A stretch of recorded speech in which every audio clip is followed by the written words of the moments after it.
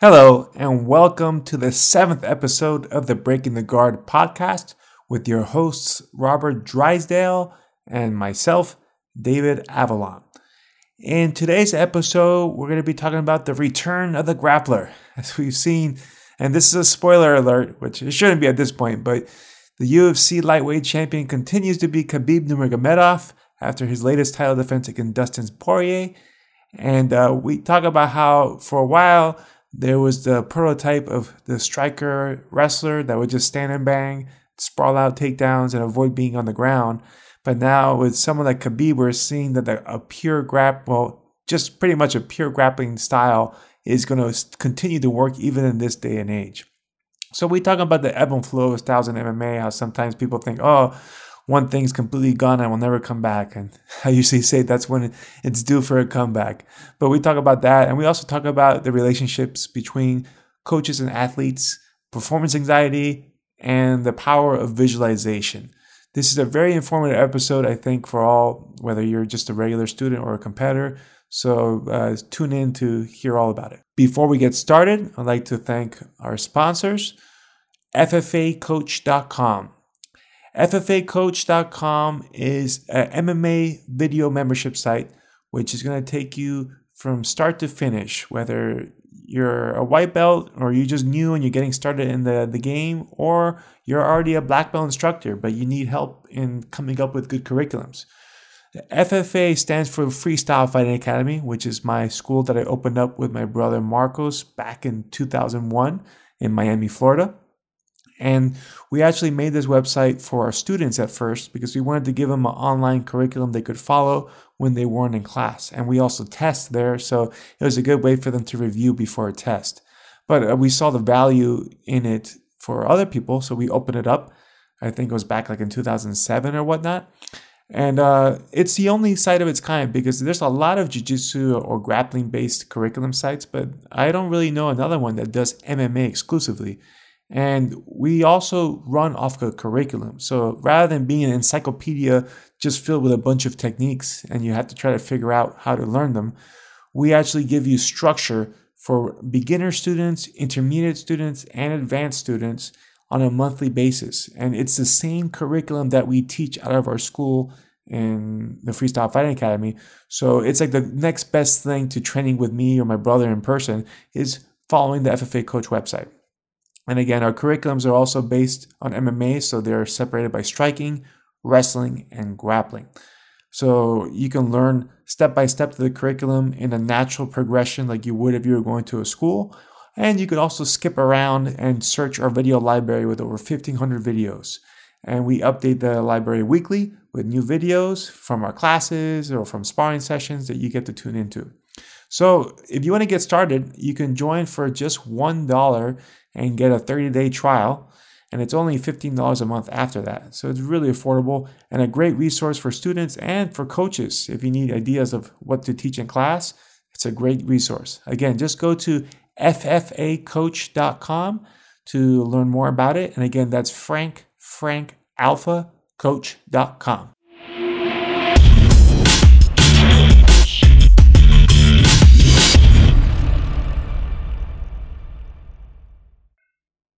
Hey, what's going on, everybody? David Avalon here with Robert Drysdale for the 7th episode of Breaking the Guard.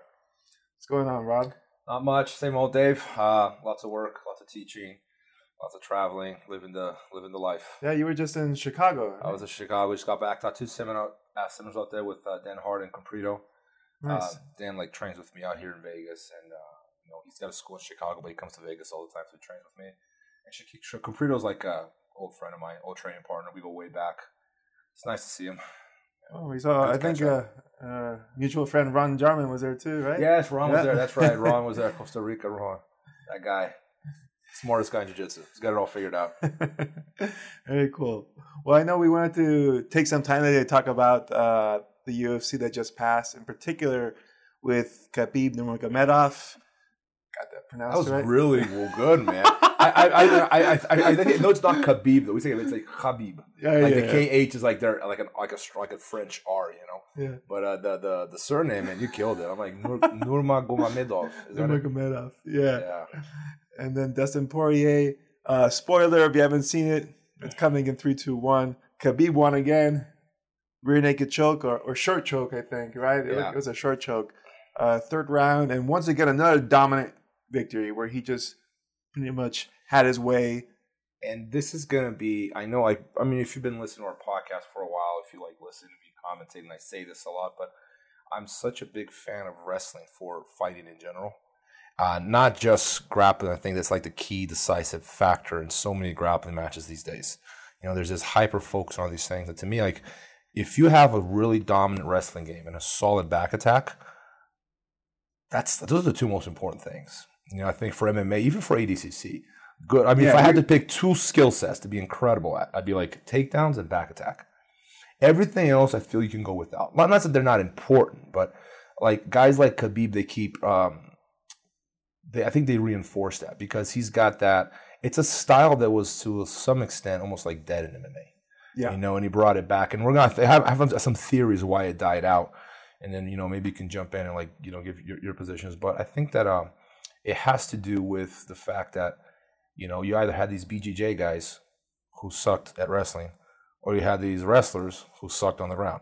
Yeah. And when I mean sucked, okay, you can hold top position, close guard, doing this right here, like some bullshit punches, but that's not very efficient ground game. Like the very few of them were actually looking to pass and finish. So you either have one or the other, and rarely do you have guys that actually do both. I think that's why Khabib excels. Yeah, no, Khabib is. Does he have a sambo background? I'm not sure. I want to say yes. I think combat sambo.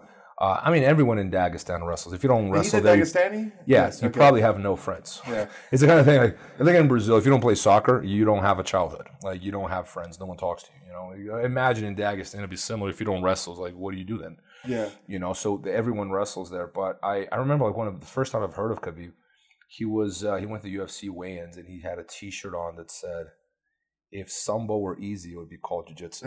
I don't know if you remember that. Yeah. That went viral. Provocative. Yeah. But I mean, he's making it work, and like you said, he's got a good mix of ground skills. Ironically, he went with chokes, and chokes are illegal in sambo.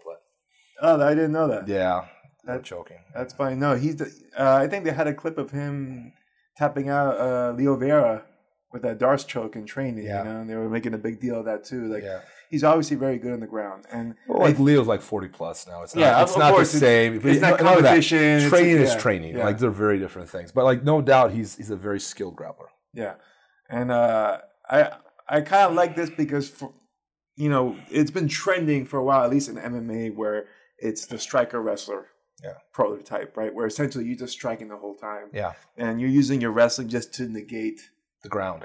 Or to stay on top and do nothing, like. And now we're seeing Khabib, at least in the lightweight era, he's bringing back just a pure grappling game plan, using just enough striking to make you keep your hands up to set up his takedowns. And you see the guys, and I've always said this, like a lot of my BJJ friends, they don't like it when I say this, because there's always been this, like, if you go way back in the history of MMA, there's always been this rivalry between BJJ and wrestling. Now, less so. But when I started training, like Mark Coleman versus BJJ, like remember those the Hammer House guys versus like the guys from Carlson Gracie. There's a huge rivalry there, right? And I'm more like, I'm not one to pick teams. I'm more one to go like, what is actually happening, right? What is happening here? And I think that wrestling is such a solid foundation for fighting. Not only, I mean, there's a number of factors that go into play. I think I've mentioned this in previous podcasts, but one of them is the fact that there's a selection process that goes on in middle school and high school in the United States, and then in college. You end up with the best athletes. Yeah. That selection process does not occur in BJJ the same way because it's all privately funded. So, I mean, if you're able to pay and you can stay in the gym long enough, you get good, but you don't always necessarily end up with the best athletes. On top of that, wrestling is a sport that is hundreds of years old. Yeah. BJJ is a very new sport in comparison. So methodology of training is like it's still catching up, right? But like when it comes to like MMA rules, like the way the judges score it, if you're on top, it doesn't really matter if you're actually doing much. The simple fact that you're on top, you're winning. Generally speaking, the guy on top is winning the fight. But that's such an enormous advantage because I know Joe Rogan has said this a million times, but you get to dictate where the fight takes place if you're the dominant wrestler. And that is such an important component of fighting because if your opponent sucks at striking, you can keep it up. And if he sucks on the ground, you can take him down. Exactly. So wrestling is like the bridge. It allows you to by itself, it doesn't really do that much with the exception of getting a slam TKO, which is rare. It does happen, but it's rare. Yeah. But for the most part, it connects to another art, right? So essentially, you're wrestling bridge with your striking to keep you on your feet, or with your grappling to take you to the ground. So like the early UFCs, we saw wrestlers using ground and pound, and it wasn't really a clean ground and pound either, but it was just that's all they had, But now, like you're saying, we got Khabib, who's got the wrestling and he's got the groundwork. Yeah. So he's got 2 solid game plans and just enough striking to keep himself safe on the feet. Yeah. Get him to the ground. And I think the current rules for MMA, at least in the US, favor what you were talking about, which is the takedown back attack style, right? Kind of like in the ADCC, how like we talked about that where whenever they turtle, it's no points. So you're going to find people turtling a lot. And you have a lot of back attacks as a consequence. Yeah. And the UFC is kind of similar in the sense that there's no, when someone's turtled, you can't do soccer kicks, So and you can't hit the back of the head. So it's made to be a safer spot than being mounted. Yes. Right. And only that, people want to stand up desperately. Like, and I call it the knucklehead MMA coaches. Like, oh, you hit the ground, stand back up, meaning like, don't learn jiu-jitsu. You don't need any of this. All you got to do is stand back up and you're fine. And there are coaches whose jiu-jitsu curriculum, if they had one, literally is just standing back up. They don't even know how to do it. Like, I remember when I was training MMA, when they try to stand back up, I'm like, oh, thank you. Yeah. Because that's when they're giving me the back. Yeah. Like Damian Maia made a career out of this. Like, if you look at the guys Damian actually played guard with them, they did better than the guys who were trying to stand back up. Because those guys were getting their backs taken. Because, like, if you know how to take the back, and your opponent does not know how to stand back up, which most of them don't, they give the back a lot. So for a grappler, it's like, oh, thank you so much. I think that's one reason why Khabib excels, because he does that. He catches people on the fence on the back because they're trying to stand back up and they don't know. I mean, I'm hesitant to say don't know how to do it, but like they're not doing it as efficiently as they could, is what I'm saying. There's a better way of standing back up without exposing the back. And that's where a lot of these guys, because they have that sort of mentality where they go, stand back up at any cost, almost like panicking, stand back up. Instead of going, how about you learn a little bit about the ground, learn how to defend yourself, learn how to attack off your back, and then standing back up is going to be a lot easier and safer. For sure. And very few people can say they know how to do that in MMA. No, I've worked with a lot of people from all over the place, MMA gyms, and the groundwork is always disappointing to me. And I'm not talking about like regular people. I'm talking about UFC athletes, people fighting Bellator, and I see the groundwork. I'm like, it would be to me like a football player that doesn't know all the rules. Yeah. It's like, how are you doing this for a living as a professional, and you haven't taken the time to invest in yourself to learn all the positions? I'm not saying, like you said, you don't have to be an expert everywhere. But I mean, you should know it. Like fundamentals. I shouldn't be able to go up to somebody who's a UFC fighter and show them a basic triangle escape and blow their mind away. No, it gets worse, man. Like I've worked with a lot of these guys, and it's so difficult to work with someone. Like, and it goes back to the thing I was saying. Like, wrestling is such a dominant foundation, such a good. I think probably heresy in BJJ circles, but like I think wrestling is the most important foundation when it comes from MMA. If you had to pick a skill set to have like as a foundation, I think it's wrestling for sure. And then everything, like, and I've always believed also that the best grapplers were going to be the wrestlers that took the time to learn jiu-jitsu, which you think would be the majority, but from my experience, are a very small minority. Yeah, most of them. I think that there's an ego thing. Like there's a lot of that. I've worked with a lot of wrestlers that they just feel like they don't want to start over. Yeah, they don't want to be in the bottom of the totem pole working their way up, and they feel like, I just got to be a little better at wrestling, and then I'll overcome. Or like the second they get out of a triangle, or you can no longer tap it from closed guard in their heads. This is the math, and it's a very like I'm not think people think these things through. They make decisions and life decisions. They don't really think these things through. But if I'm on top of you in closed guard and you can't do anything to me, that means I beat you in a fight. If I can beat you in a fight, I have nothing to learn from you, and therefore I don't need any jiu-jitsu. I'm good. Yeah. If I can, it's kind of like the math in their head. Like, I can get out of a triangle, or I'm not getting caught in a triangle. I'm good to go. I am ready for the UFC. Let me explain something to you. Just because you're getting out of a triangle doesn't say a thing about your jiu-jitsu skill set. It means nothing. It means that you're not getting caught in triangles and you're hard to tap. Well, congratulations. There's a million other things that you could be learning how to do that you don't necessarily learn how to do. Khabib, he's one guy that actually put the time into assimilating aspects of submission wrestling. I'm not going to call it some jiu-jitsu, whatever, but submissions into his wrestling. You see other guys that have done that successful. I think Ben Askren is one example. He's someone that puts people away. There's an effort there, like, let's learn how to move forward. I've worked with a lot of wrestlers in MMA. a lot of them just don't want to learn anything. They maybe want to learn a kimura or a guillotine or something like that, but it's hard to teach because there's resistance, and I think that what is behind that resistance, it's pride more than anything. It's it's like I don't need this. I'm just going to stand back up. You can't hold me down, therefore I can beat you in a fight. You can't teach me. And I keep saying this, like the wrestlers that learn how to submit are the ones who excel. Yeah, most definitely. And the funny thing is they are obviously very complementary skills. But like you said, the ego gets in the way, especially if you're a really good wrestler. It tends to come with the ego. Yeah. And then it's hard for them to move around that. And because they're very athletic, they can succeed very well in training against most people, and then they have a false affirmation, like you said, I don't need to learn anything because I'm already destroying everybody in training. Yeah, like, that's great, but when you fight a world class guy, it's not going to be the same. And it's fun, like people they set this ceiling for themselves, and I've always hated that. Like, if you can't sweep me, therefore I don't need to. Like, how can you can't teach me, or like they limit themselves. I'm good, right? I'm like, you have to raise the bar if you want to be a UFC champion. The bar's got to be raised so high. Or if there's anyone in the gym, you're taking more than a minute to submit, you should be upset at yourself and going I got to push harder. Because you have to imagine the person you're going to confront in the cage is going to be so much better than you in every way, shape, and form. So you're never really comfortable with your skill set. Oh, I'm good. I didn't get tapped today. And there are literally people who are completely okay. And this happens in jiu-jitsu all the time. No one passed my guard today. Yeah. And they reach their comfort zone. They're happy. And that translates into their competition too. You see it all the time. If no one passes their guard, they're going, it's almost like that old Helio Gracie mindset. It goes, if I didn't get tapped, I didn't lose. No, you lost. Yeah. You got smashed. You just didn't get tapped. You still lost. But like people, they set the ceiling for themselves very, very low. And those are people that never really reach the next level because they're content with what they've achieved. Yeah, and I think another aspect in the big picture is that when you compete, the idea is not to be better than everybody else, more so better than your last iteration of yourself, right? So if I'm the world champion and I've beaten everybody, the goal should be how much better can I get? Yeah. Right? So like if I have holes in my game that I haven't filled yet, it's like, let me start adding these on. I think that's why someone like Georges St-Pierre has remained on top for so long. Yeah. He was able to fight because he kept reinventing himself a little bit. Yeah.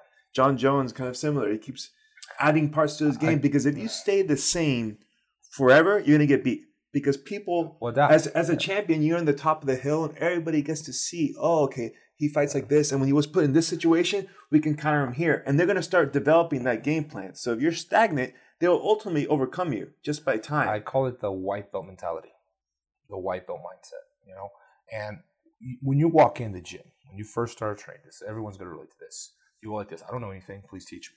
Everyone, like, it could be another white belt with one stripe on his belt, and he's showing you something. You go, oh, okay, thank you. And something happens, and the opposite should happen. Like, the more you train, the more humble you should become. Yes. I think it should be a humbling experience to be aware of how little you know. So, as time goes by, you should know less and less. There was a minute there that as a blue belt, I thought I got it all. I got it. I got like 3 half guard sweeps, 5 spider guard sweeps. I thought I knew, like I was so confident about it. But like today, I feel like less confident because like, man, there's so much that I don't know. Because what you should be doing is realizing how little you know, right? Is being like amazed at how little you know. But like some people, somewhere along the way, a lot of people, in fact, they lose that white belt mentality. And the result of that is that exactly what you're describing. They stop progressing. They stop learning. And as a champion, if you want, I always admire people like GSP because it's one thing to be a champion. It's something very different to remain the champion for a long time because where do you go from there?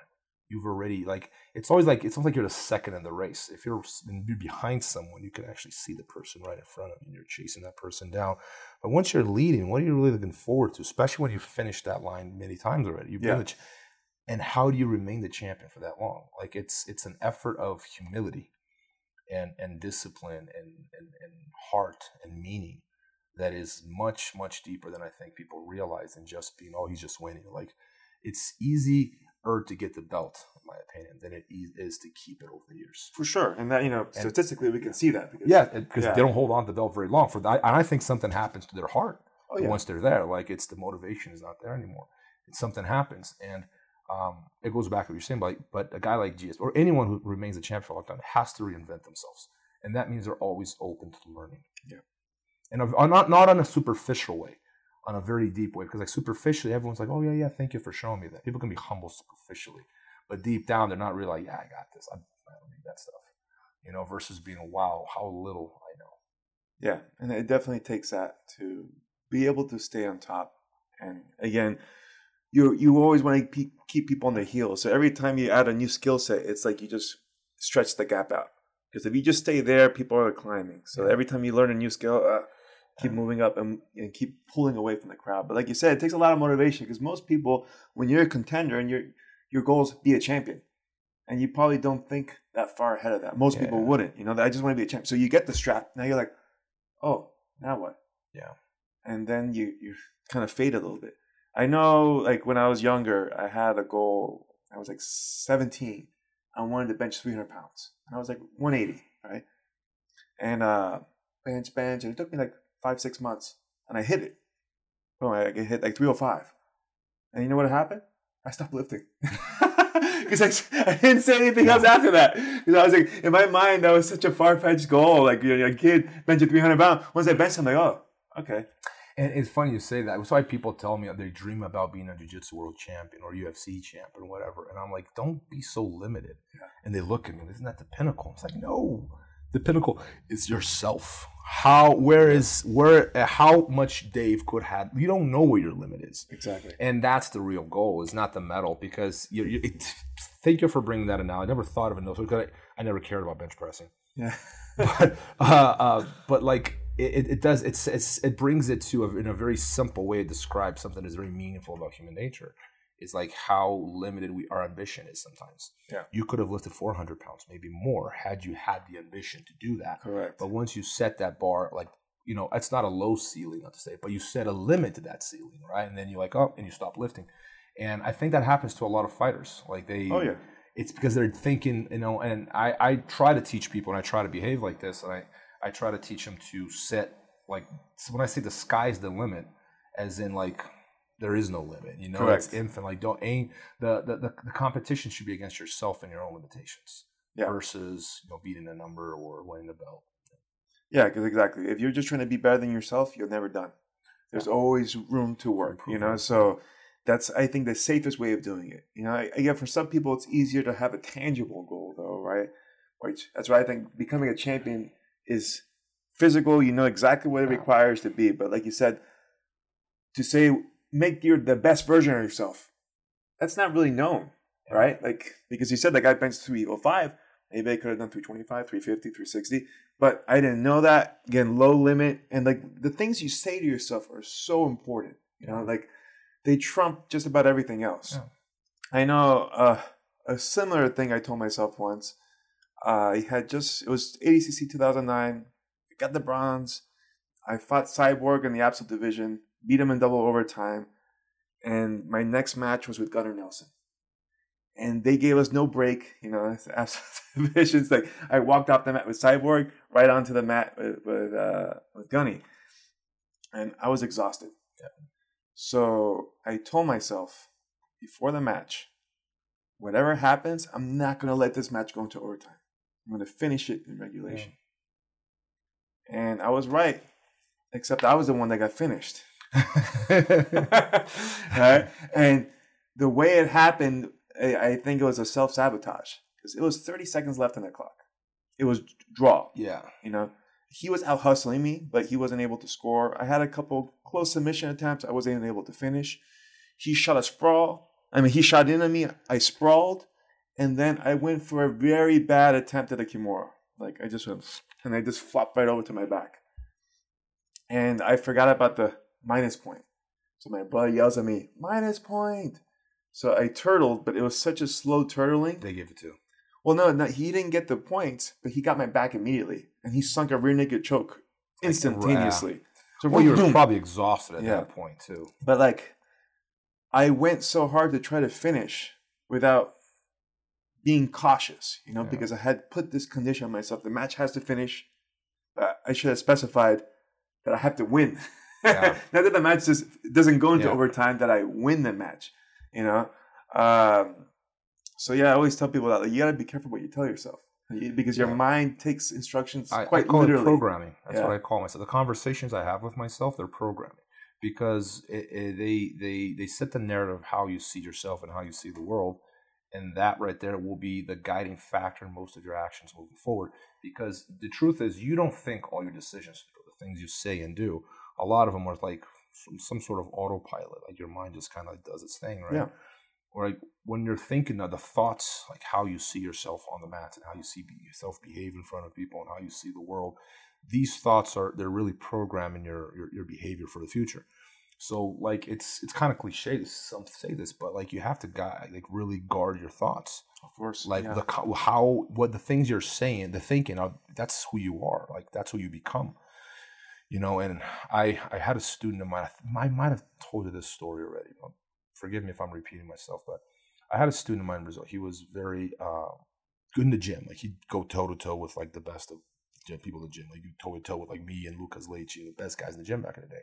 And when it came to competing, like if he took third, it was like a miracle. Everyone was winning, but he was always like losing first, second fight. Like if he took third, it was like, whoa, it was like a big deal. And he just never really pulled it off, and I couldn't quite understand why. And one day I sat him down and I go, what's happening, man? Like because I was starting to become more aware of this, like the thought process prior to matches, right? I was becoming more aware of it.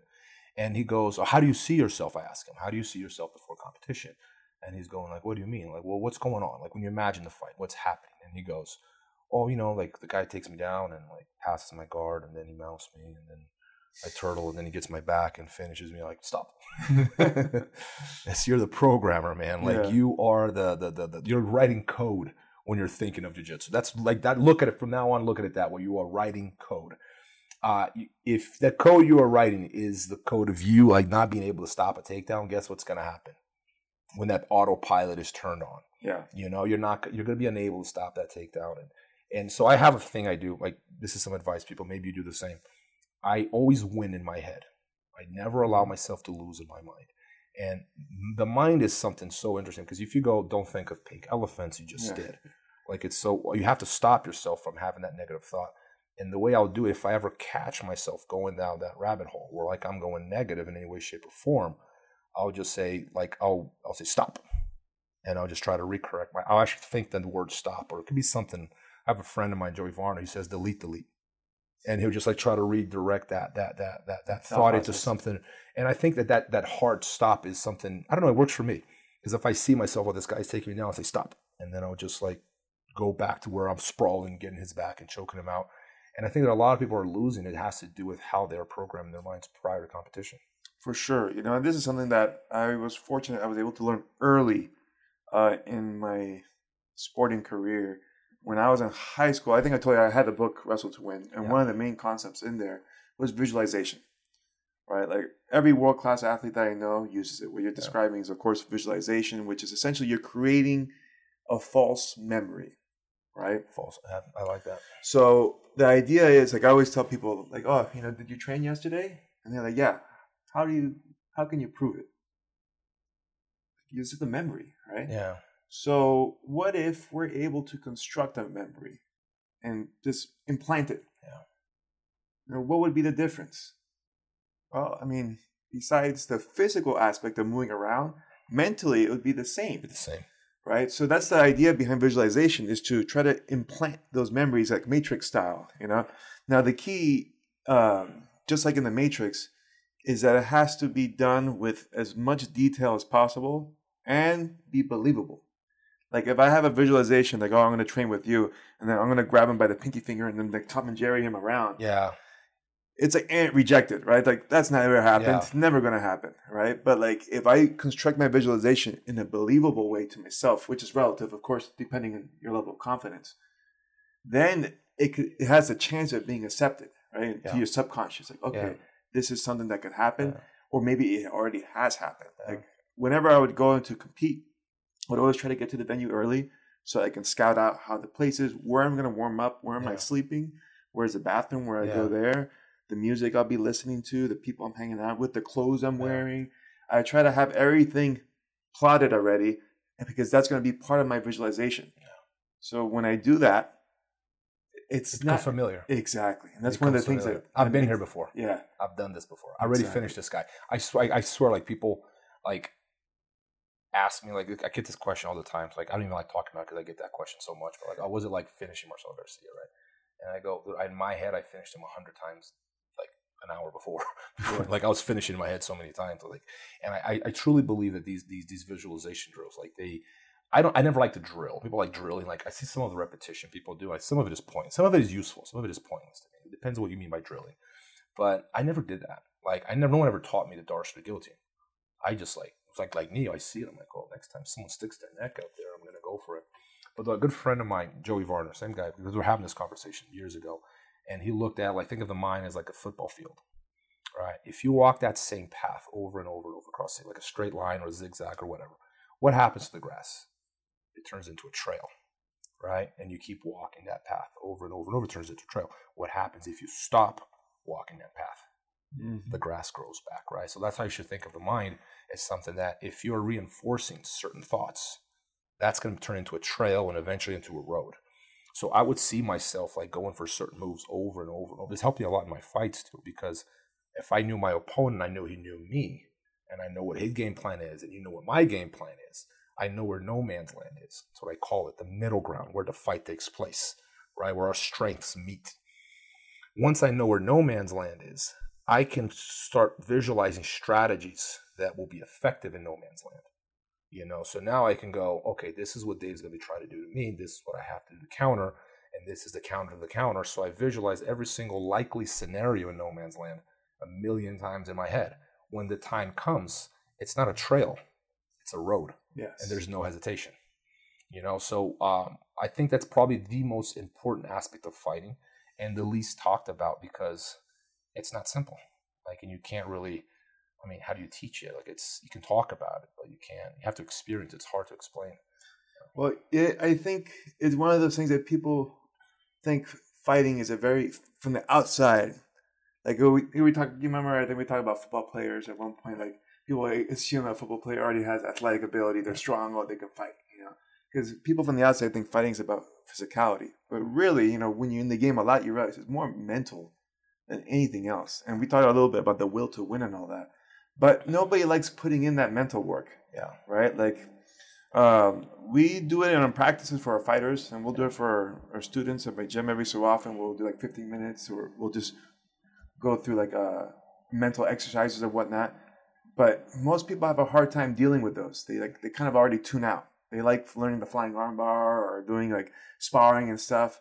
But when you actually tell them, hey, put in the mental work, take like 30 minutes out of every day and get a journal and write down affirmations, or do like your game plans, or do, you know, a visualization. Be like, that's like doing it's like doing homework. Like, it's so hard, easy to get distracted too. This is how it worked for me, at least. Like, if I'm very disciplined in some ways and very undisciplined in others.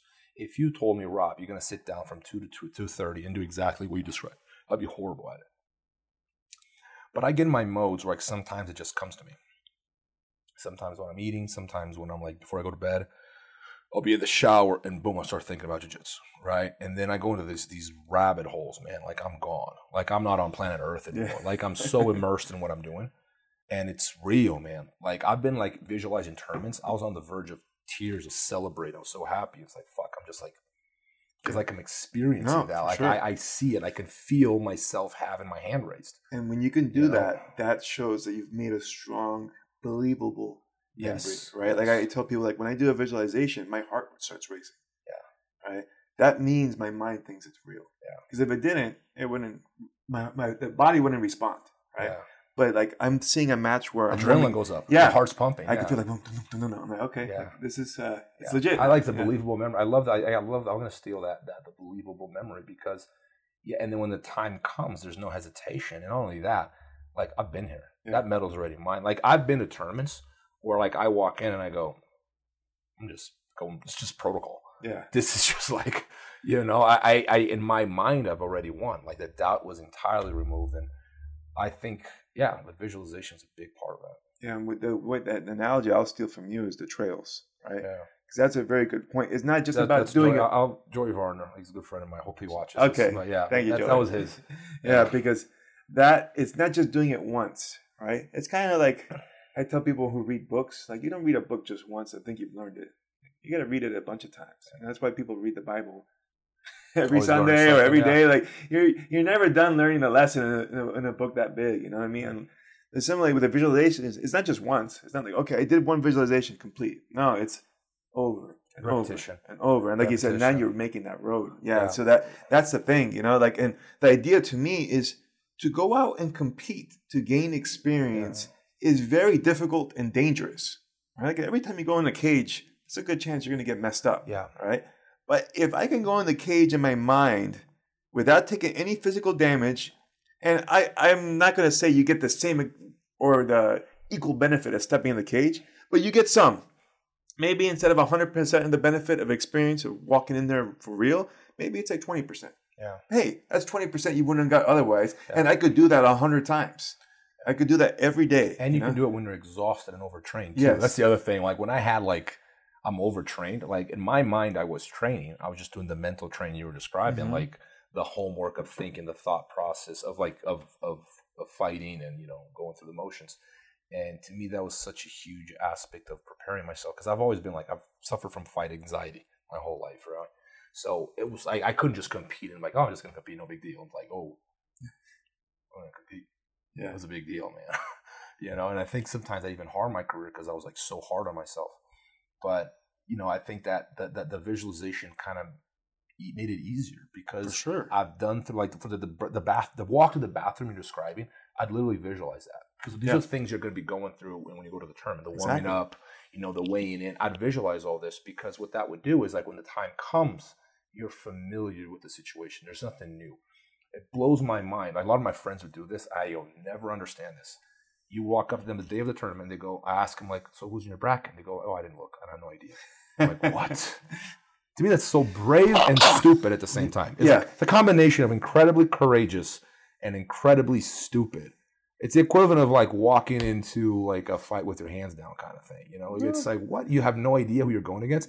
I would study my opponents as much information as I could get on them. Sure. I'd be terrified of stepping in there not knowing what I'm up against. I know some people have different schools of thought. Like some people oh, I won't study video because I don't want to psych myself out. And then other people I'm going to study everything and I'm going to create a game plan specifically for this guy.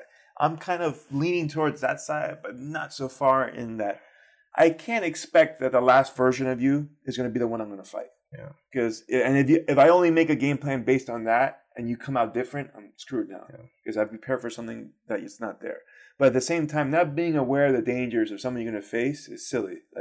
There's no war in the history of man that the other side didn't have spies. Yeah, of course. You need the intel. You need to know what you're dealing with. That's as important as warfare itself as the intelligence. If you read the Art of War, it's all about spying. It's all intelligence. Yeah, absolutely. You need to know what's going on. Yeah. So to not look at the other side of the bracket and figure out what your possible matchups are, to me, it's being lazy. It is lazy. And I would say this, first of all, I never watch highlights. That's my advice. Never watch highlights because highlights are not real. Highlight is a highlight. It's edited. It is not real. Ignore highlights. Watch tape on your opponents, but I wouldn't do it too close to the competition. I'd do it maybe beginning of camp if MMA or jiu-jitsu, and then you kind of watch it once and you have an idea of what's coming because you can study in detail. Some people do that, I respect it, but what I would do is I'd do a little bit in the beginning and then okay, this guy's got a really good spider guard. If he gets the lasso guard, I'm screwed. Or he's got really good foot locks, hide my feet the whole time. And the rest of preparation was based off of my knowledge of where no man's land was going to be, right? But you're right. If you keep watching too much, you can turn, an average fighter into a titan all of a sudden. I remember some of the guys I watch a highlight. I shouldn't have, but I've seen highlights whoa, this guy's such a monster. And then I watched the actual footage of him fighting. I'm like, huh. Yeah. Drastically different. You know what the perfect analogy is for people? Yeah. Movie trailer. Yeah. You've never seen a crappy movie trailer. They're all amazing. Oh my God, this is the best movie ever. Yeah. But you realize those are all the best moments of the movie in 1 minute. Yeah. That's 90 minutes long. And you're oh, it's not really that amazing. Yeah. It was just this all the time clip, So highlights are the same way, you can't psych yourself out in only watching the amazing stuff he does. For me, I would usually watch any matches I could watch with a guy. like you said, like once, and just okay. I know, and I might take notes. Okay, he's got good, inside heel hook, weak takedown defense, blah blah blah, and then my coach could really dig deep if he needs to, right? Like, okay, he's gonna then make that analysis. All right, this is where you're weak at, and he's strong, and he's gonna try to exploit and bring you there. Whereas you're gonna need to pull him into this part of your game. But like, I think a lot of the watching tape too comes down to your coach.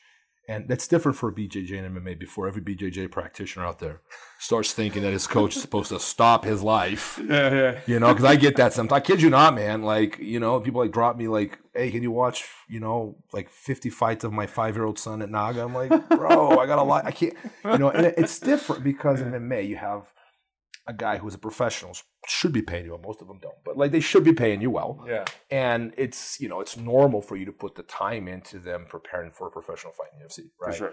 If you're a BJJ coach and you have 100 plus 200 students, it is not realistic for you to give them that kind of individual attention because you have so many A and B. We don't want to hear this, but like you're not paying that much. You're paying 100 plus. Like it's not real, dude. I'm not going to give you 50 hours a week when you're paying me $100 a month. It's just not realistic. Yeah. Get a private if you really want that kind of attention. But like your coach is the one that should be ideally, figuring out like the game plan for you and like at least communicating. Like I'm really invested in Max. Yeah. Probably bring him on the podcast sometime, like in his MMA career, because I really believe in the kid. But like we communicate, like we talk strategy and we visualize fights. There's a dialogue between us when preparing him for fights. It's not something I don't dictate. I listen to him and I know we have similar vision, and that's why it works. And I think that's a good relation between a coach and a fighter. It's just like that communication that functions like, feedback. Yeah. It's not dictatorial in a lot of ways, but it is me coaching him based off of his feedback of how he's, what is happening on the ground, sort of thing. Yeah. Because ultimately, even when you're coaching let's say a fighter in the cage, everything you're telling them are suggestions. Usually they're good at suggestions, but the fighter is going to have the last say. Yes. You know what I mean? So and that is a huge problem, man. I think we talked about this a little bit, but like that is the most odd things in MMA to me. In professional sports, is that the fighter dictates to the coach what's happening. And it really is what's happening. But it depends on what you got. Like I've had some athletes that they don't listen to anything. Yeah. And it's super frustrating as a coach. You can't help them. Because you can't help them, and like I tell them, it's harder to be a coach than a fighter. Because fighting, you get to do it. You're in there, you don't have to think about anything, you just flow it, But as a coach, you're invested in this guy. You don't want him to get hurt, you want him to win, and you're trying to give him the advice that you believe is going to make him win. And when they're just totally dismissive or they just can't hear you, they got their blinders on. It's like, oh man, I just got to cross my fingers and hope this works out. And it's difficult because I was just talking to this with Max the other day. Like, if I think, okay, so imagine in college, and you're wrestling in college, right? Does the wrestling coach care that your girlfriend doesn't like him? It's like, no. Does he care if you don't feel like training today? Does he care that you don't like the drill? Does he care that you don't want to work on singles? Yeah. Like all these things, it's like, does he care that you don't want to jog or do conditioning? It's like, no, it tells you to do it, shut the fuck up, basically. Right? And if you don't like that, you get off the wrestling team. He'll kick you off the team, right? Yeah. Because the coach is paid by the university. But because the coach in MMA is paid by the fighter, like the wife has to like you. I'm not making this shit up, but this is important stuff. Like, I'm serious. I've seen this happen more times than I can count. If the wife doesn't like you, you're done. Like, I'm saying stuff like it shouldn't matter, like what the wife thinks. But like, if she doesn't like you, it's over. And I've seen so many and fighters, because of this dynamic, because they hold all the power, fighters tend to surround themselves with yes man, which is very damaging to themselves. Because the yes man doesn't want to lose his job. So whatever you say, boss. And as a result, they bite their tongue if they see something, and I've had a really hard time coaching people because I'm not a yes man.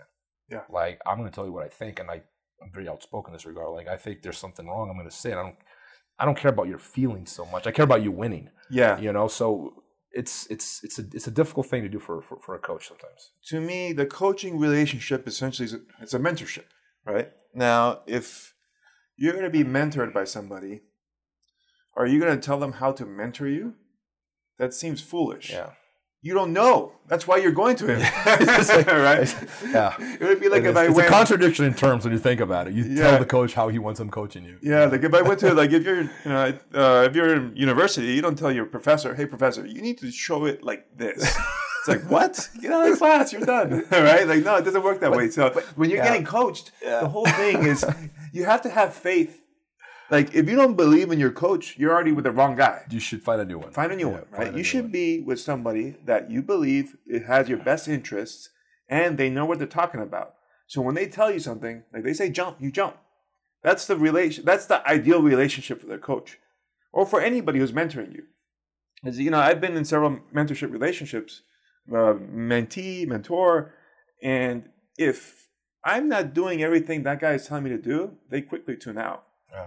You know, because they're like, well, I'm not going to make much headway with you because you already think you know better than me. Why are you paying me to mentor? But here's the shitty thing about MMA, though, Dave. It's because a lot of these coaches are dependent on a salary. They can't afford to turn their backs. Yes. A wrestling coach in college can go F off. Yeah. If you're struggling coach in Las Vegas, Nevada, or wherever you coach, and the fighter tells you, I want you to hold pat like this, you got to go, because he's a customer. Like, he's paying for a service in reality. So, you have to cater to the customer. So it is I don't think MMA fighters, or professional fighters in general, realize how much they are hurting themselves. Correct. By allowing this dynamic to take place. And that's one reason I moved away. I'm just getting back into it. But like, I come into MMA now as a coach with a very different mindset. I don't care if you like my training or not. If you don't, there's the door. And I think that because I'm not dependent on that money to pay my bills. Yeah. So it's a very different dynamic that's been established. So now it's like, oh, it is what it is. If you don't like it, there you go. And I think that is the correct approach. Correct. Because now I will guide you as a mentor, as a coach. And as you listen to me, I know how far you can make it, right? I've been around a lot of these MMA camps. That is not the dynamic in MMA gym. It is the fighter bossing the coaches around. Yeah, and it's like you said, just because the way the finances work, it's made a false illusion of where the power is supposed to reside, right? Like, to me, the coach is the one with the power here. But you want it that way because he's the one with the knowledge and the experience. And that's why, that's rehashing the point. And then BJJ is the same thing, too, because, like, sometimes, like, it's interesting because there's a massive difference between BJJ in Brazil and the U.S. And it has to do with money. In Brazil, BJJ is not profitable. It's so competitive. There are so many people teaching. Every purple belt starts teaching in Brazil, right? Because everyone needs to make money. So as a result, you have 20 students. Everyone's got 20 students. No one's got 50. So I was ADCC champion in Brazil. IBJJF World champion, and I had like maybe 20 to 30 students. I'm not making this up. It's when you think about it, it's crazy. Paying me the equivalent of like $20, $30 a month. So I'm like basically making $500 a month. I'm ADCC champion. I'm like, this is ridiculous. But as a result, because there's no money, I kind of didn't. If someone didn't like training, like didn't listen to me, I'd kick because it didn't make a difference. Yeah, it's so little. But in the U.S., it's crazy how much the money influences the dynamics of the gym, because these guys come in and you're dependent on their money to keep up. We're in a big place. You got all these bills now. That's the other thing. Brazil's very cheap to run a gym too. Like, here, it's a far more expensive, bigger investment. You sign a lease. Yeah, you have all these responsibilities. So all of a sudden, like, what the student thinks really, really matters, because you need that to pay the bills. Yeah. And as a result, you get these guys that go, oh, I think it's time for me to get promoted. Now, they don't say it. No one says it. Parents do sometimes. But, like, for the most part, the white belt doesn't walk up to you and go, coach, promote me to blue belt. But they'll give you hints that they feel they are deserving and ready. And a lot of coaches cater to that. And, like, there's pressure that doesn't exist when that sort of money dynamic doesn't exist.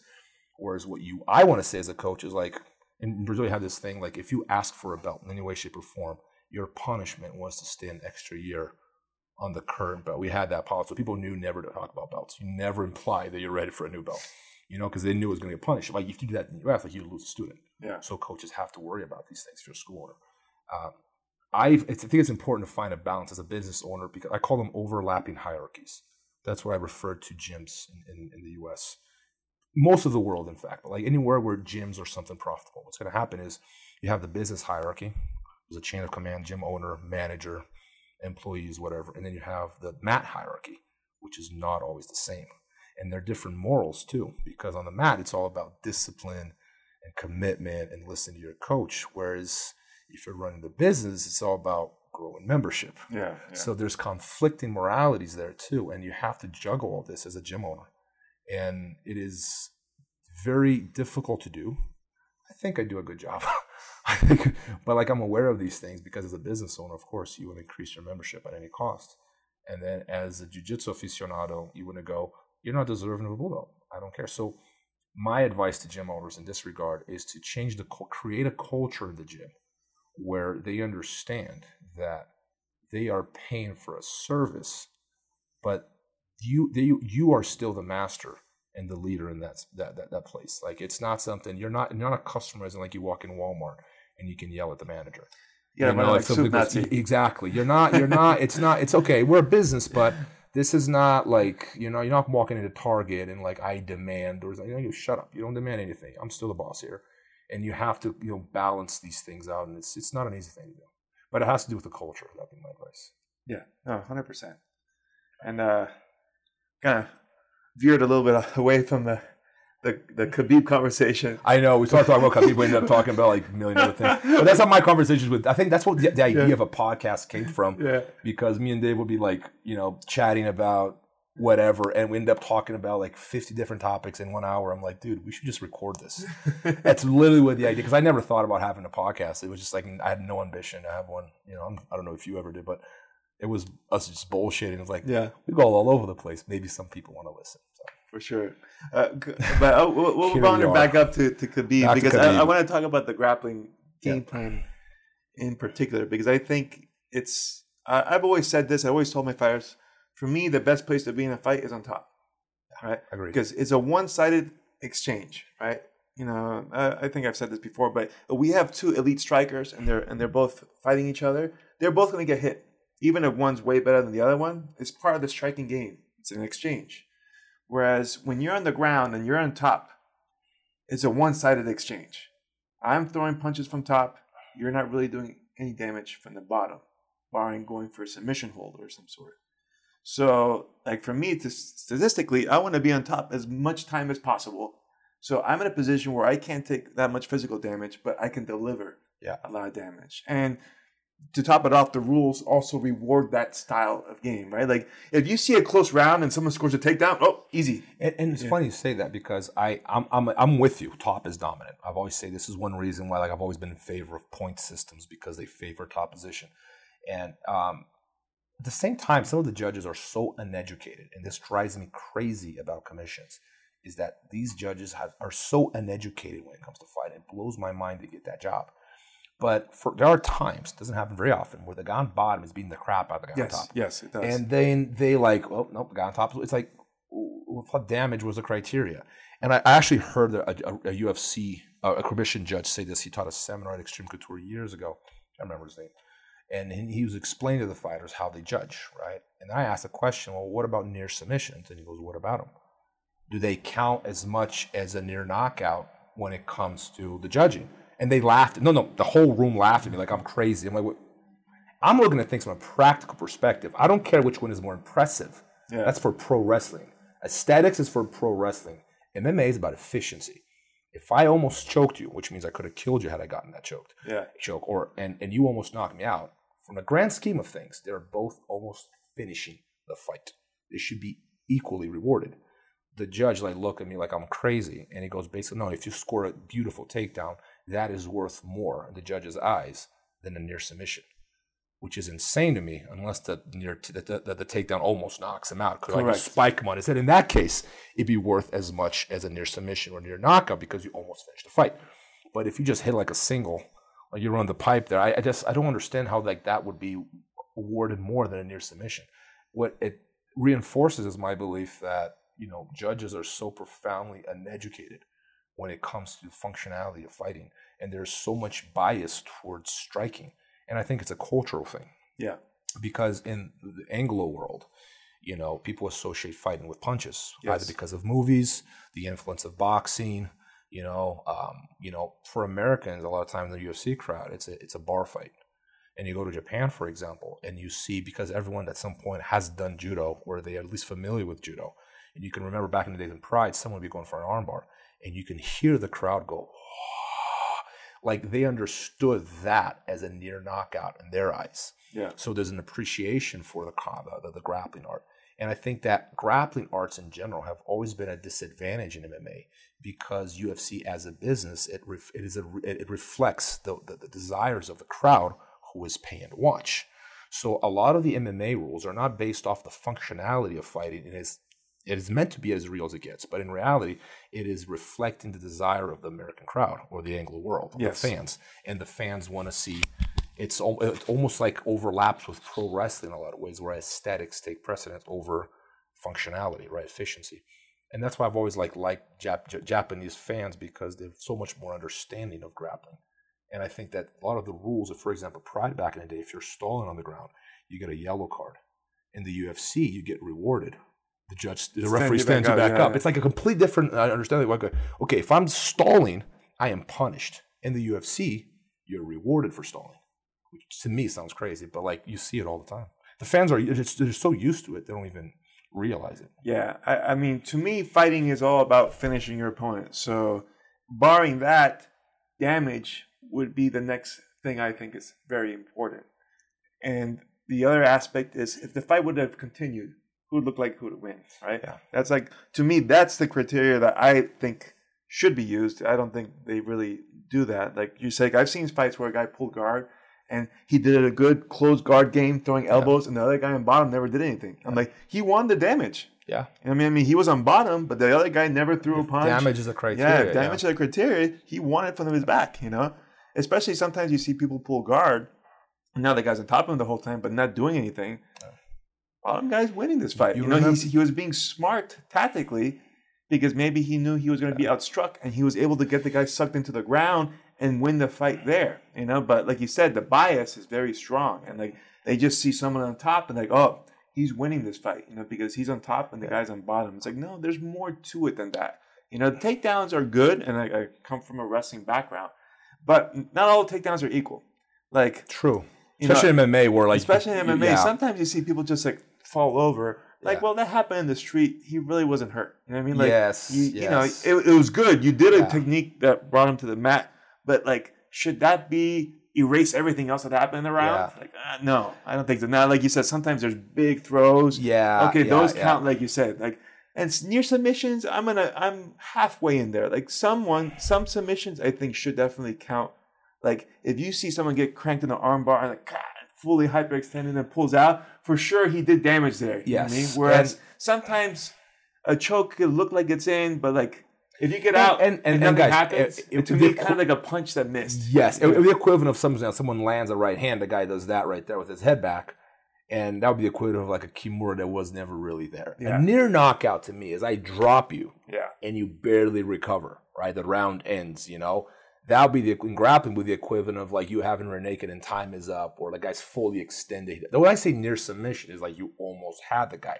Yeah. And for all practical purposes, you both almost ended the fight. Yeah. Whether one is more impressive than the other has to do, once again, with the desires of the crowd.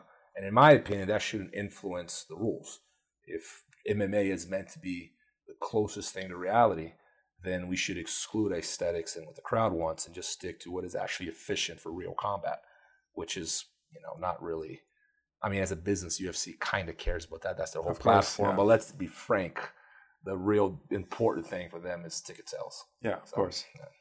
But again, this all favors a game plan right now that Khabib is able to. Back to Khabib. I'm sorry. Back to Khabib. I don't know if I think I do. Like I think I'm the one who's always changing topics, man. I'm sorry. I gotta just go on these tangents. No, but they're relevant because it goes to what he's able to do, which he's scoring takedowns, looks good, and he's doing good ground control.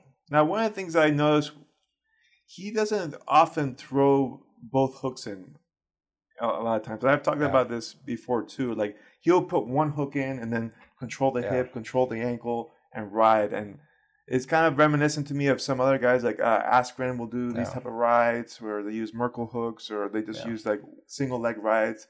And GSP was doing this when he fought Nick Diaz, for example, and he never threw hooks in once, because I find there's a vulnerability when you put both hooks in, right? Because what I tell people, most dominant positions, you have full control of being able to disengage whenever you want. So like if I see it from a street fight perspective, I'm fighting you, I got mount, I see your buddy coming, I can just pop off and go.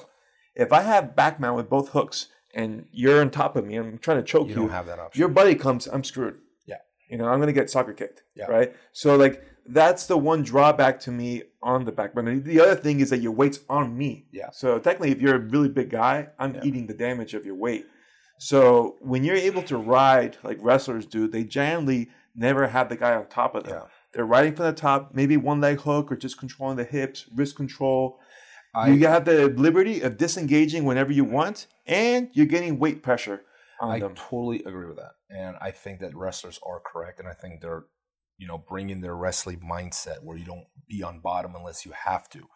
You're going to go for a guillotine or a kill. Sometimes you may have their naked choking up on your back, but like you shouldn't be on your back unless you have to. And I think Khabib brings this mindset, and I'm with it. Even like when I didn't start with wrestling, I actually never wrestle. I got my whatever wrestling I know I got from MMA.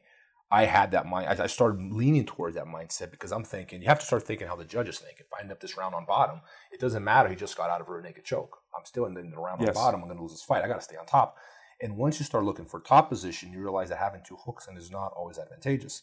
In fact, a lot of times, I don't know what you call it in wrestling, but like I'd have one foot on the ground and I have what I call an anchor on the far ankle. Sometimes I grab my own ankle and I just like, I'd find positions to keep at least one foot on the ground at all times for exactly the reasons you're describing. You get to dominate top position, not fall bottom if you don't have to.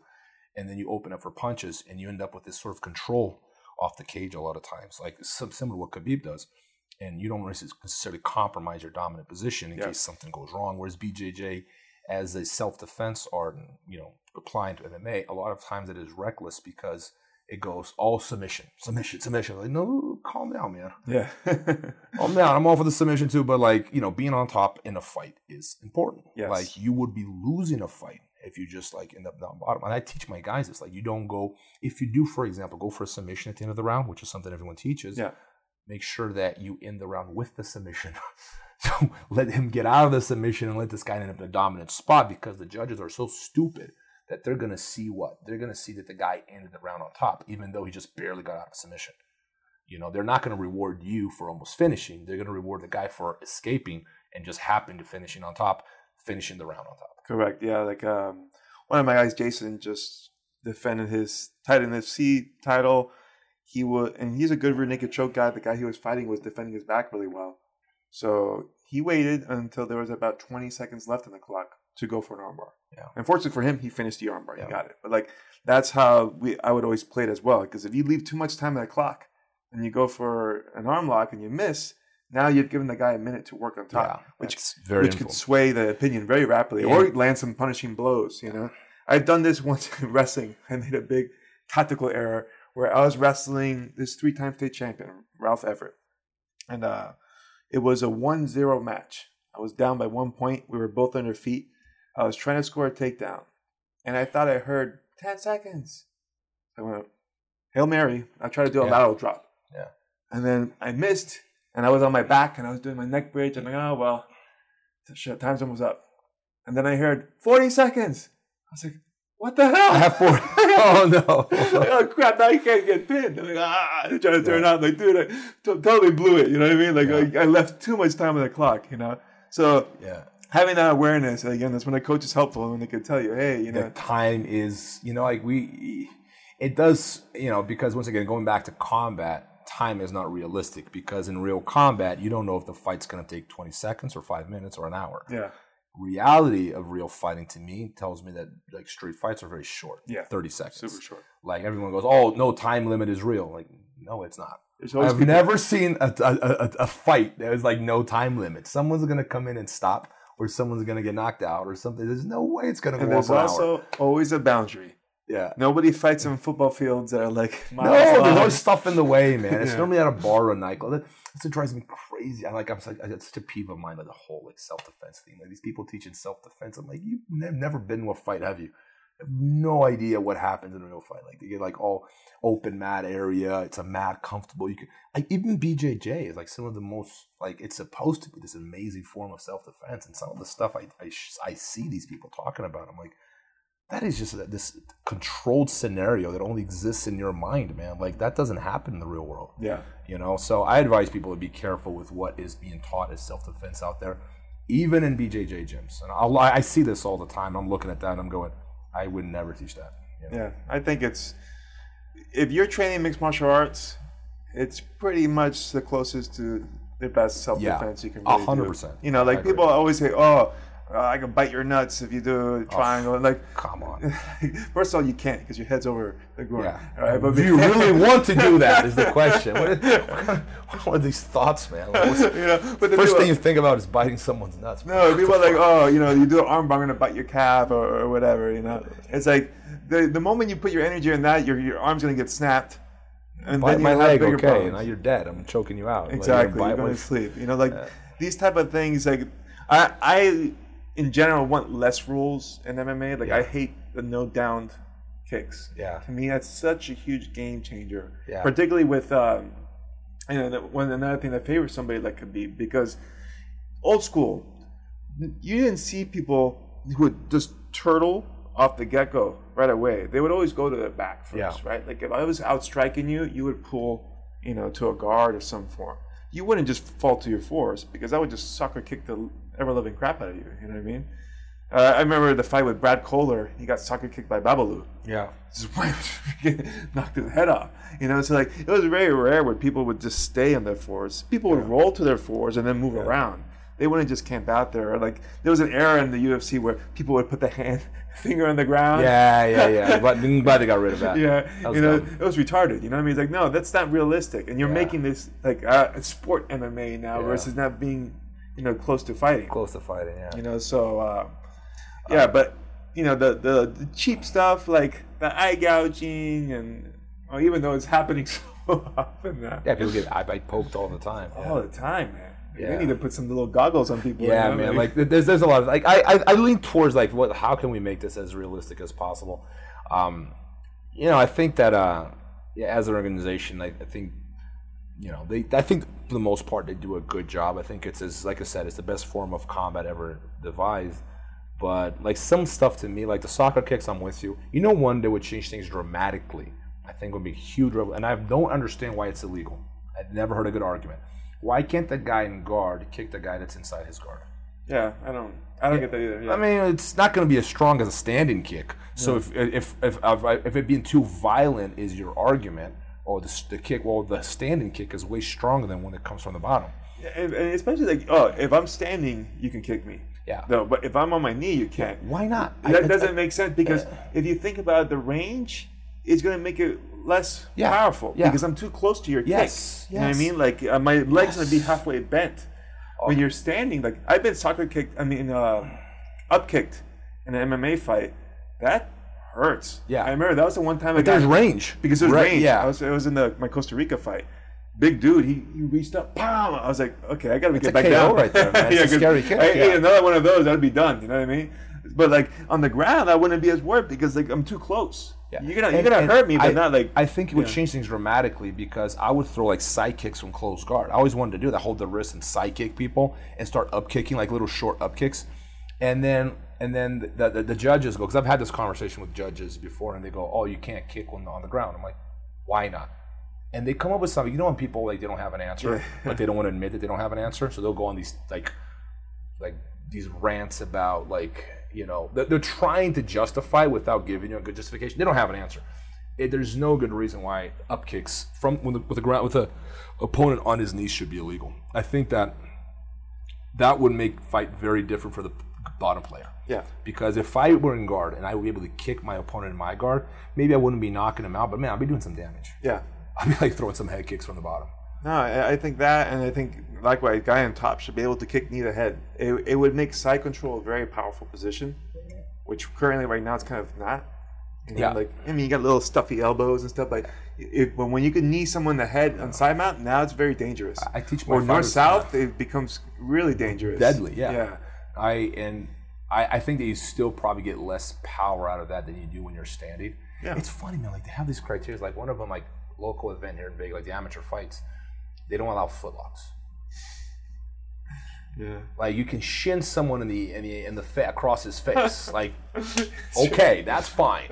Yeah. And then, but a footlock, no, that's too dangerous. I remember one time I was fighting in Texas and I had tape around my ankle, and they didn't let me wear the tape. And I'm like, I had a bad ankle. I was not, like, it wasn't like they tape your hands with tape. It can make them solid. Yeah, I like get a cast. that, right? Yeah, But it was just like one layer of tape. And I'm like, oh no, because this is what he told me. Your opponent can cut his eye on the tape. Oh my God. And I'm like, so I can shin him in the eye, I can knee him in the face, and that's all good. But the tape is the real problem. Like some of the thought process a lot of these promoters, commissioners have behind rules are just so outlandish to me. It's not well thought out. No, and they don't have experience. That's why. Like fighters will never make these rules. Yeah. If they had fighters making rules in jiu-jitsu and MMA, I'm convinced the systems would be very different. But they normally have people with no background. They're fans basically making up rules. They just don't understand what's dangerous and what's not. I had a guy once fought amateur. Oh, poor dude. In Florida at the time, they had 10 counts for amateur MMA, which doesn't make any sense. But this guy, I don't even know how do you do that 10 count? Like you stop the fight? They stop the fight. They give him a 10 count, and then they restart the fight. And this is supposed to be for safety. I'm like, so basically, the guy is about to get knocked out. You just offer a concussion, and then you let him fight again. Yeah. I'm like, oh, and the guy, he fought. Man, he was a ringer. The kid was a stud. The guy I was coaching wasn't at that level. He got dropped right away, over him right. Boom! Guy swarmed him, and then 10 count. And I'm like, okay. Again, guy takes him down from the half guard, starts body shotting him. Nasty. 10 count. So at this point, he's got probably a mild concussion, got bruised ribs. They start him up again. I'm like, this poor kid just needs to be finished. No, it's because he's tough.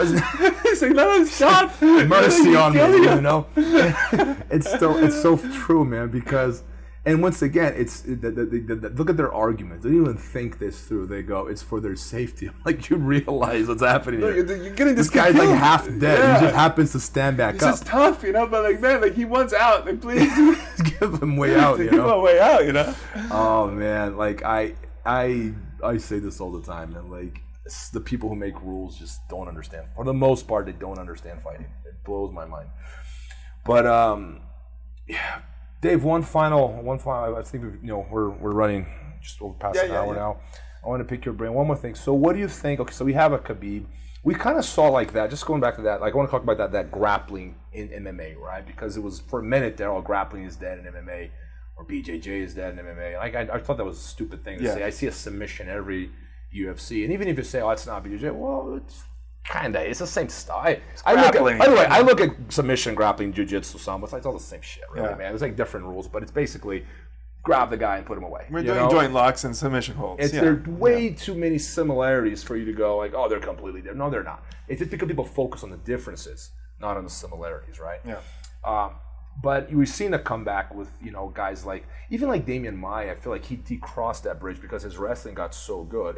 He's unusually good at wrestling for a jiu-jitsu guy. Yes. Even though his wrestling was like not collegiate wrestling, it was like but neither was GSP. What was GSP great at with his wrestling? It wasn't wrestling per se. It was his timing from striking into wrestling. Yeah. That's where he excelled. If you put him in wrestling mats with guy like Ben Askren, like he get demolished. I mean, I imagine, I would think, but you never know. You never know. I guess, but in competition, there's no way he'd hang. Is what I'm saying. Yeah, he's not going to the Olympics and winning gold. No, neither was Damian Maia. Like, not a chance, right? But like they've managed to create a wrestling style that fits MMA. In GSP's case, it was like transitioning the timing so well from striking into takedowns. Yeah. And in Damian's case, like he just like the goofiest stuff that's not supposed to work, like as in like pulling half guard and coming back up to a single. Yeah. And he's done it to me. Like he's mastered that to the point where I think people underestimate like how strong that half guard is to come back up. Yeah. And he actually got that from Lucas Leite. Lucas Leite, like the half guard. That's where he came from. But it works so well in MMA, man. And he's the kind of guy that made that. He was making that bridge right between the grappling styles. And I think Khabib is. Main reason why he's so dominant is because he has made that transition into striking with wrestling with very dominant ground, not BS ground. Yeah, like the old school ground and pound inside closed guard doing this right. Nothing's happening. Everyone's like, "Oh, he's killing him." Like nothing's happening. like, I don't think closed guard is that great of a ground and pound position, personally. I think it's very overrated. Like, half the time you have your head down, you're doing this right here. The only KOs you see from closed guard was the guy on bottom is already rocked. He got rocked on his feet, and then they got finished on the ground. But KOs that started in closed guard, I very rarely see them. It's rare because, I mean, one, it's hard to get the same type of power you can from your feet. Yeah. You know what I mean? You just don't have it there. But like anything, if you hit someone enough, you will put them out. It's like shaken baby syndrome. Yeah. You know, like if I just keep hitting you with little shots, I'll eventually put you away. You know? So like for the most part, you usually have a hard time getting that type of knockout power from a closed guard, especially when the guy can pull you in whenever he wants, and they have hands, so they can block interrupt punches. You end up with like these like little I'm scoring points kind of punches. They're not really doing any damage. Like even in training, like sometimes I put small gloves on and have these guys hit me. Like they never got hit hard from inside closed guard. I'm always like blocking, catching, and plus when the threat from attacking from the bottom is there, then these guys are like far more hesitant about what they do. So like I think it's very overrated. But guys like Khabib, what they do is he moves forward. He wants to get to that half guard. He will pass. He will let you turtle so he can get to the position he really wants, right? And that's an aggressive grappling style that I always believe was going to be, I think that's the most dominant style you can have. Solid hands, good striker, right? But really striking into his wrestling. His wrestling is where he excels. And his ground game is just very aggressive. Not prioritizing control. He's not like, I think if you put Khabib in like ADCC, I don't think he'd win a single match. I don't think he stands a chance like against like the high level grapplers. But like his style for MMA is, I think he's probably my favorite fighter of all time. And for a number of reasons, I love Khabib because like I think what he did the whole episode with McGregor, I admire him so much more after the fight not because he jumped out of the cage, but he kept his cool up to that point. How much anger was built inside that guy, and he played it cool. He just like bottled those emotions, like this motherfucker. And then when he finally beat him, that's when he couldn't hold it anymore. He just let it out. He exploded. But I admire not the fact that he exploded. He could have kept that cool a little bit longer, but the fact that up to that fight, he never let Conor get into his head. And then when Dana wanted to fire Zubaida, he's like, if you fire him, you're gonna have to fire me too. That's pretty badass, man. I look up at these things, I'm going, that's legit. Like, there's not a lot of that going on in the world anymore. He's very principled, so for that, I don't agree with getting, losing your cool and all that, but at the very least, he's consistent. Yes. And the thing was, I don't believe he was putting an act on either. No, he's not. That's him. He's not putting an act. Yeah, some people, a lot of people put acts on, when they're fighting. I think fighting. Conor probably puts an act on because he sells tickets. Yeah, and he's driven by the need for fame and money, attention. all that. But you got guys like Colby who are clearly putting an act on. And it surprises me that people buy the act. I'm like, it's pro wrestling. It's pro wrestling, and it's so hacky, but it's working. So and he's writing his own meal tickets. So good for him, But like, someone like Khabib is pretty much exactly what you see. And I love the fact that he's principled because me, like I'm big on these things. These things to me are as important as his skills. Like the fact that because when Conor insults his family, his religion, his ethnicity, his he insulted every dude. Like, okay, Conor's thinking, I'm just trying to promote the fight.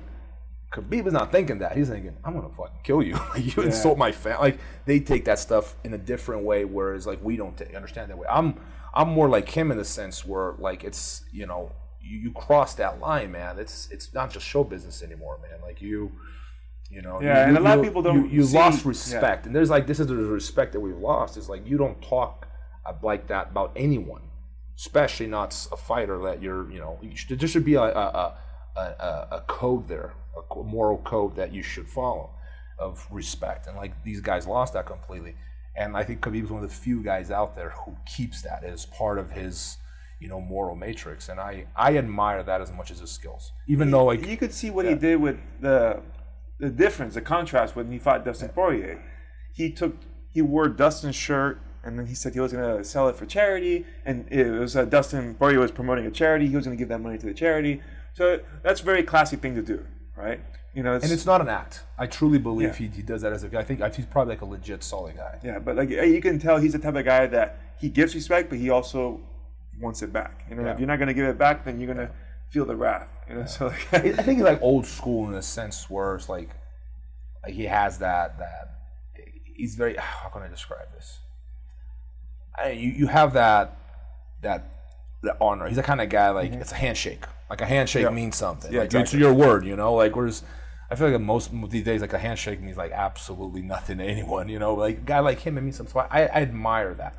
But very dominant guy. I have a guy that's going to beat him in a few years. We're working on it. Nice. 2-3 more years, and we got him. But because he's a better grappler, you know, and I truly believe that. But so you know, we're working on it. No, but yeah, I think that type of game, like, you know, whenever people think, oh, something's dead, I'm like, that's when it's going to start coming back, right? It's like this old saying, like, when your barber starts giving you stock tips, you already know the ship sailed. Yeah, right? yeah. It's like, that was Dave giving me advice on Bitcoin, by the way. Dude, I'm the worst, man. I should never invest in anything. I'm the worst in the world. But like Dave is like, they talk about Bitcoin, I should probably buy some. Like, I'll buy was like $18,000 and it crashes the next day. It's like story of my life. Yeah, a bit late at that party. Yeah, that's why you gotta be careful. But like when people are saying, "Oh, grappling is gone," right now, like it's gonna be striking back. Like no, it's gonna come back. It's like everything. There's pendulums. It swings one way, it comes back the other way. Like everybody. I agree. Like I think we were talking the other day. Like Keenan was saying, "Oh, the no-gi game is imploding," essentially implying that the set of techniques are being reduced to just a few. You know, like no, leg locks and wrestling. I think it's just a sway. Like right now, the leg lock offense is ahead of the defense, right? So like, people are catching a lot of people. But eventually, defense is going to step up and kind of negate the leg locks, and then it's going to become something else. It is such a pendulum because, like, for example, like passing on your knees, which is something I don't know how to do. That's how old school it is. Because I'm considered old school. I'm like 38, and I don't know how to pass on my knees because when I started training, people weren't doing that anymore. Yeah. But it's making a comeback because, like, it's the leg lock games get shut off a lot. It's hard to get underneath people in that single X. If people want something on your knees, it's hard to get underneath people. So a lot of people are starting to pass more like that. So it is a pendulum, and like even like Kimura, which is something like as old school as it gets. Yeah. I mean, you're looking at classical Greece, and I have pictures of like these guys playing Kimuras, but it's made a comeback in a lot of ways because people were not exploring how much they could do with that Kimura, right? Yeah. It was everything, man. Yeah, like, even with the leg locks itself, like there was a period, like when I started doing them, like 1999, 2000, where heel hooks were working great, and then around like at least what I could trace, like around 2006, 2007, they start becoming a factor. Yeah. Because the regular Ashigurami heel hook, and like everybody got it, right? Like we know how to defend this. And then 50-50 came in and started changing things, and then it faded away. Like 50-50 now is just like a stalling position. Yeah. But then they came now with the saddle, which is old, but it was brought back in, and now it's killing it. But like I feel like at a certain point, people will figure it out, and then they're gonna move into something else. You know?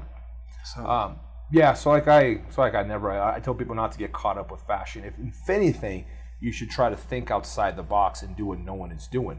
Because a lot of people go, I'm going to do what everyone else is doing. That means you're just following the barber's advice.